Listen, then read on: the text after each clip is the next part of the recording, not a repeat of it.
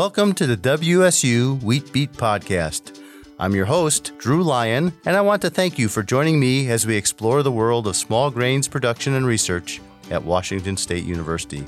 In each episode, I speak with researchers from WSU and the USDA ARS to provide you with insights into the latest research on wheat and barley production.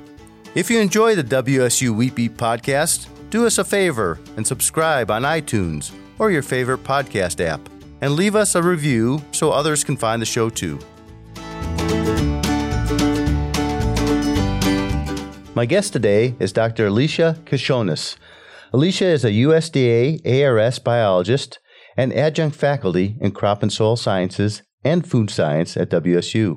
Alecia has been a biologist focused on end-use quality since 2013. Her work focuses on evaluating wheat breeder samples and the variety testing samples for quality attributes important to our export customers. She also researches quality testing methods for high-throughput evaluation of early-generation wheat breeding samples. Hello, Alecia. Hi, Drew. So your program received just under $159,000 from the Washington Grain Commission in the current fiscal year. What do these funds allow you to do that would not be possible without the additional support? So the funds allow us to process more of the breeder samples, primarily from the three wheat breeders here on campus. Doctors Aaron Carter, Mike Pumphrey, and Kim Campbell. So we evaluate their breeding samples, especially early generation lines, and get that information to them in a timely manner so they can make selection decisions and then for their planting decisions. Okay. And with this money, you're able to do more samples than what you could do without the money. More samples and in a faster time frame. Okay. We receive, for example, Dr. Mike Pumphrey's samples in maybe October, early November, and he needs the data by the end of January. So this funding is helpful for us to have additional technical support during those really critical months where we have a very high volume of samples to get that information back to him in time for him to make decisions about what's going to the field for the next crop year. So with winter wheat, that information is needed very quickly, probably more quickly than you could even do it. So do you have a little more time with the winter wheat samples, or probably more samples, but more time? For the most part, yes. There are typically maybe 20 to 50 samples that Dr. Aaron Carter needs very quickly. Okay. So he will let me know ahead of time, and we have maybe 3 weeks to turn those around from when he's evaluated yield and all the many other things he considers and make selections that we can get quality data done before he plants it. It's luckily a very small number of samples. The rest of the samples then do get analyzed, processed before, maybe the end of spring, early summer, so that he can have some of the quality information while he's looking at plots and making selections in that way. Okay. It is a very time critical period right in there. So I can see where you'd have quite a push at certain times of the year. Yes, we're sort of in the middle of our busy season right now. And it's sort of the opposite of the wheat breeders. So we have, opposite seasonality of our busy times. Okay. So can you explain why quality is so important? It's something that the Grain Commission really finds very important, the growers find important. Tell us why it's so important. Sure. So our customers, primarily Asian countries, have very high standards for the wheat that they're buying. They're paying quite a bit, not only for the grain, but for the shipping of the grain. And they have high expectations of performance of this grain. So even though a grower doesn't necessarily get paid exactly on quality, our export market really depends on having that high quality. We're in competition with other countries who want to try to produce, similar, especially hard wheat.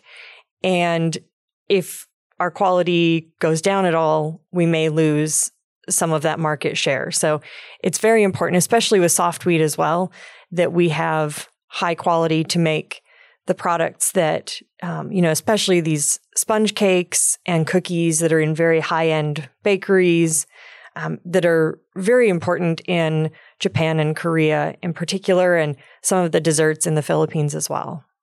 Okay, I imagine that's it's kind of a tricky business because, as you said, no individual grower is necessarily paid for quality, and yet the sale from the region is dependent on good regional quality. So you kind of have to, as a grower, prioritize it, even though it may not wind up directly being more money in your pocket today. It may be more money in your pocket in the future because of maintained sales to customers like Japan that tend to pay a premium for high quality wheat.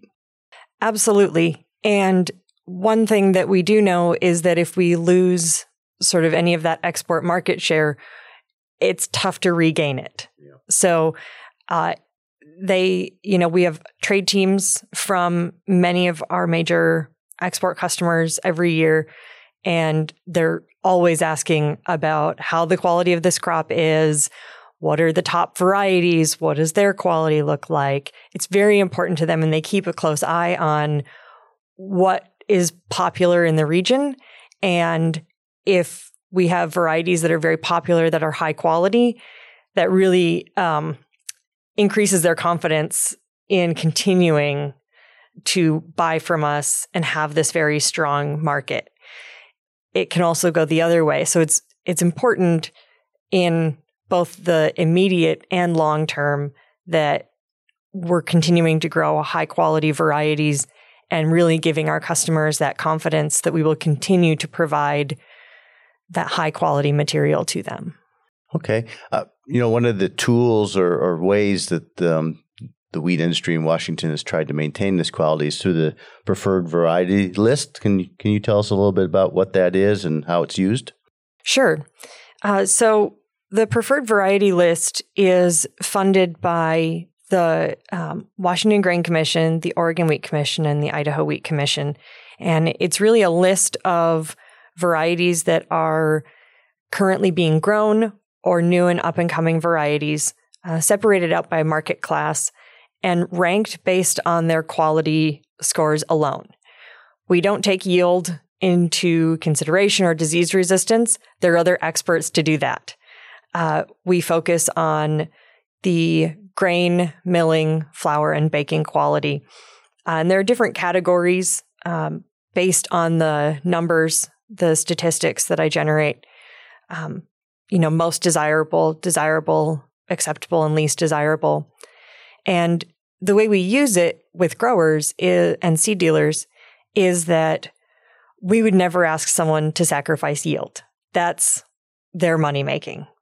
However, if a grower has maybe 2 or 3 varieties that they know or think would work best in their growing environment, and they're trying to choose between them, yield all sort of being equal, we ask that they choose the variety higher up on the quality list so that we continue to maintain and continue to improve the quality of the wheat in this region. So we're not asking for yield or money sacrifice, but just continue upholding those high standards. So that's how we use it with growers and seed dealers. We also work with the trade teams, and every trade team that comes wants to sit down and look at the list. And usually they've seen the list from the previous year, and they ask what all the new varieties are, how many acres they're getting, what's really popular, what's dropped out of favor. So it's really important for them also to get a good handle on what really the market and the production looks like. Okay. And you say they all come, and that's a top of the mind question from them. It absolutely is. We, do a tour of the lab and things like that, but they really want to sit down and talk about what's on this list because from their perspective, they want us always to be growing the most high quality varieties, of course. And we want that as well, but that has to balance with yield. So they're always kind of trying to find out what's becoming popular. Are we seeing any concerns? Things like that. Okay. So they might be concerned if some variety that's low on the list is getting lots of acres, they might raise a red flag for them. Yes, that is a concern. And, right now, that doesn't look like it's the case. A lot of the very popular varieties have really fantastic quality. So they were thrilled this year when they came and learned that information. But I can go the other way, and we can have some of those difficult conversations. Maybe 4 years in the past, things like that, where some of the really popular varieties weren't quite as high of quality as they would prefer. And then that's our responsibility also to work on education of sort of the breeder, grower, seed dealer industry about, they're getting nervous. We really need to make sure we're prioritizing quality along with, obviously, all the agronomics. Okay. So where does a person find this list of preferred varieties? So it is available online, I believe, through any of the 3 commissions. So going to the Washington Grain Commission website, I believe, has it. We have physical copies at our lab. We also, I believe that on the variety selection app, or at least in that information, it is also available through WSU and I think Clark Neely. Yeah, I think the smallgrains.wsu.edu website has it under variety testing. And I think the variety testing tool has a column on quality. So it could be one of the things you select varieties on. Yield, of course, as you said, is usually the number one. Sure. But then you can also have it kick out what the quality is. And so you can kind of compare that way. I believe so. And I really like that those folks have integrated all of that so that all the information is in one place, because it's often harder to get that quality information if you're not stopping by our lab or things like that. So I think it's been really helpful to have that tool as well. You put a lot of work into determining the quality of these varieties. I mean, it's multiple samples all over multiple years, I assume, to come up with the category you place it in. And so it's good to share that information, and it should be fairly easy for people to find. Mm-hmm. And I will say a variety has to be in variety testing. So it is only varieties that are entered in variety testing that can be on the list. Okay. So sometimes folks will put out varieties that haven't gone through variety testing. And if that's the case, then we don't know what their quality looks like. So we find it really helpful if, varieties go through the variety testing program. And samples have to be in the program for 3 years and have at least 15 observations across those 3 years. And those 3 years could be Washington or Oregon or Idaho, any combination, but 3 calendar years.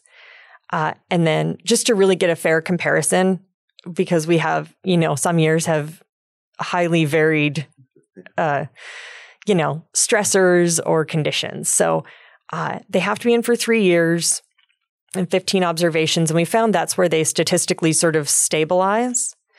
And then we didn't exactly determine the categories ourselves. That was, we have the statistical data and it's based on a number.